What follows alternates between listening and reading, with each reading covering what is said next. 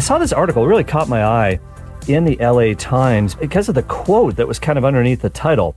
And I caught this line, people are just not feeling accepted within that box that the Catholic Church is desperately holding on to. And I said, whoa, what is this all about? And it was an article that was written by Alejandra Molina, a staff writer at the LA Times. And it was entitled, Estranged from the Catholic Church, Some Latinos Turn to Veneration of Unofficial Saints. And when I say unofficial saints, I mean really, really unofficial saints, not saints at all, to put it mildly. And this piece started off by describing the scene at what the author called a mass with a capital M. It wasn't a mass. It was not a mass, let's put it that way. And it took place inside a small storefront on Melrose Avenue in the Los Angeles area. And there were about 24 people there. It was a Friday evening, and they're praying to, quote, obtain true freedom and an eternal inheritance. What?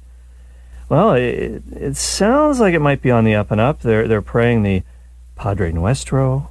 My Spanish is terrible, but I think that means the Our Father. The Ave Maria. Okay, all right, okay. But what it actually was a service, a weekly rosary service, according to the author of this piece, a rosary service in honor of Santa Muerte. Now, I don't know if you know what Santa Muerte is. She goes by a few other names, too. The Bony Lady, La Cumplidora, and essentially, if you've seen images, you might have seen a votive candle with Santa Muerte. You might have seen some quote-unquote holy cards, and I use that word holy very loosely in this case, not holy at all, in fact. Santa Muerte means saint death or holy death.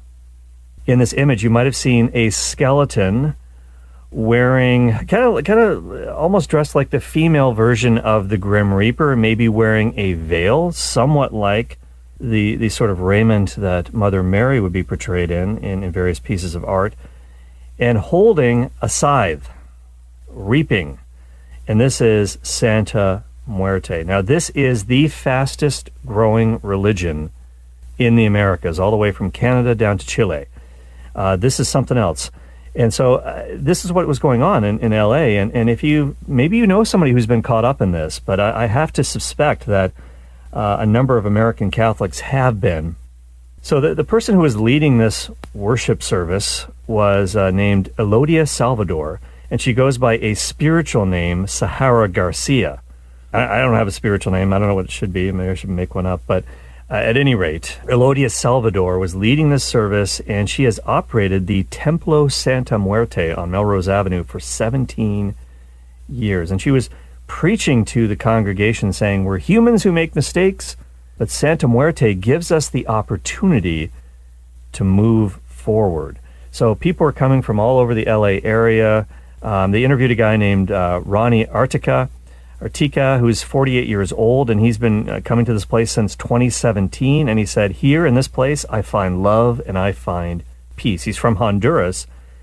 And he actually said he became a devotee of Santa Muerte. And I'm going to describe where this all came from in just a moment. But he became a devotee to Santa Muerte because somebody had allegedly put a curse on him.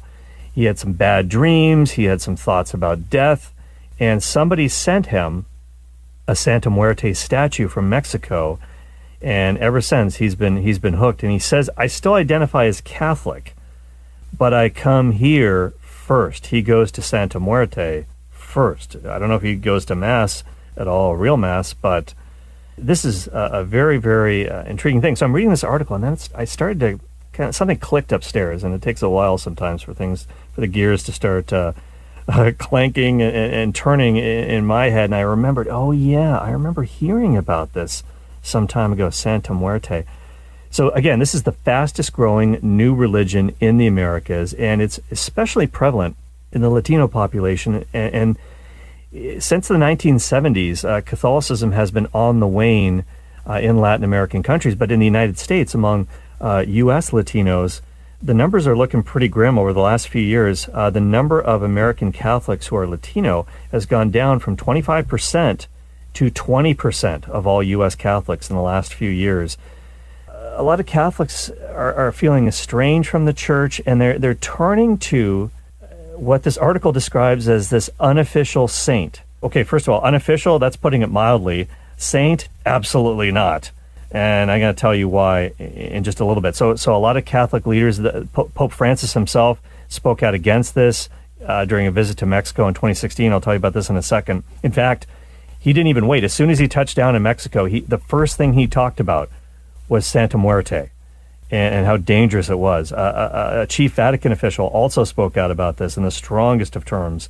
But Santa Muerte, this cult of Santa Muerte, really got going, according to the LA Times, around the year 2001. And the writer speculates that it kind of got going because of the North American Free Trade Agreement. I'm not sure what this has to do with it. And the tequila crisis. The tequila crisis. Now, I wasn't aware of a tequila crisis, but, well, say it ain't so. We can't have this. Anyway, I'll tell you more about what tequila has to do with Santa Muerte. But there's a huge following of Santa Muerte among all these groups that would be, let's just say, not practicing traditional Catholicism for various reasons. Elements of the criminal world. People who are not online with the church's teaching about human sexuality. Why? Because, well, there's actually one person. There's one person in America that I know of. He's the only person who's written a book about Santa Muerte, an academic work about this phenomenon in the English language. His name is R. Andrew Chestnut. R. Andrew Chestnut, and he is a professor at VCU, Virginia Commonwealth University, and he's the chair of Catholic Studies there, and he is the author of a book called Devoted to Death, Santa Muerte, the Skeleton Saint. So people who are devoted to Santa Muerte may identify themselves as Catholics. They may consider themselves culturally Catholics. They may consider themselves to be an exile from the Catholic Church. There are a lot of I can't even say this, Santa Mueristas. Did I say that right? Anyways, they think that they're connecting with God through this. They interviewed another guy who runs a store who has statues of Santa Muerte and also all these other unofficial saints. And I haven't even heard of some of these people. Jesus Malverde, maybe some of you guys can fill me in on this. And it's kind of a mix of, he'll have statues of our Lord, statues of Our Lady of Guadalupe, and also Santa Muerte. And this guy's name is Pablo Espinoza. And he was interviewed in the piece as well. And he said, if I want to talk to God, I can do that without going to church. I may not be Catholic, but I believe in God. End of quote. Okay, but God has some definite ideas about how he wants to be worshipped. Yeah, absolutely. Anybody can talk to God. Anybody can reach out to God. But he has a specific way that he wants to be worshipped, and that is through the holy sacrifice of the Mass. And it was true in the Old Covenant. It's true in the New Covenant as well, at Mount Sinai. You better believe that God had a particular way that he wants to be worshipped. In our Exodus series on the Faith Explained, it took great pains to show how God revealed to Moses very, very, very much a blueprint, step by step, everything. Nothing was left to chance. The building of the tabernacle, the way that he wanted to be worshipped. It wasn't a do-it-yourself religion. And when Moses is up on Mount Sinai, he's been gone for 40 days. He's receiving the Ten Commandments. They think he's dead. They think he's gone. What are the people doing? At the foot of the mountain, they're worshiping pagan gods of Egypt. They just got out of Egypt. And here we go. And they are worshiping the golden calf, who was a bull god. One of the pagan gods of Egypt, Apis, the bull god. Well, that was the golden calf. And Pope Benedict, back when he was Cardinal Joseph Ratzinger, wrote a book called The Spirit of the Liturgy. And he talked about how the people were basically creating an apostasy in sacral disguise, as he put it, trying to construct their own religion, as it were, at the foot of the mountain. And so that's not what God wants. God has an opinion about how he wants to be worshipped, and that is certainly true in the New Covenant as well with the Mass. It's not something that human beings cooked up. The apostles didn't take polls of the people that they were trying to evangelize, the barbarians, and say, hey, what do you think would work with your family? Or what would get people to come to church? No. Hey, it's the Mass, and it is relevant. We don't have to make it relevant. It is relevant because this is Christ himself in the Eucharist. And by the way, you've probably seen this on the Relevant Radio website. This is all over the place. Relevant Radio is the chief sponsor of the Eucharistic Congress, the National Eucharistic Congress, which is happening next July in Indianapolis, and you can sign up at relevantradio.com/Indy for updates. We're going to be there. All the hosts are going to be there. Father Rocky's going to be there. And you want to be there as well. Trust me on this one. Check it out on the Relevant Radio website or on the app. You'll find lots of information about it and much more to come, by the way, on this program. We'll tell you more about it as we go on and get closer to that date. But it's not too early to plan, that's for sure. So this is an interesting thing. And so they interviewed all these other folks who are involved with this Santa Muerte congregation on Melrose Avenue. Somebody named Erica Ruiz from San Bernardino, who is, let's just put it this way, she's not online with the church in terms of where she's at with her sexuality, let's put it that way. And she kind of got involved in this sort of hodgepodge, even though she taught catechism to children when she was younger. She said this: I was trying to understand my identity. I felt like I didn't have a place in Catholicism.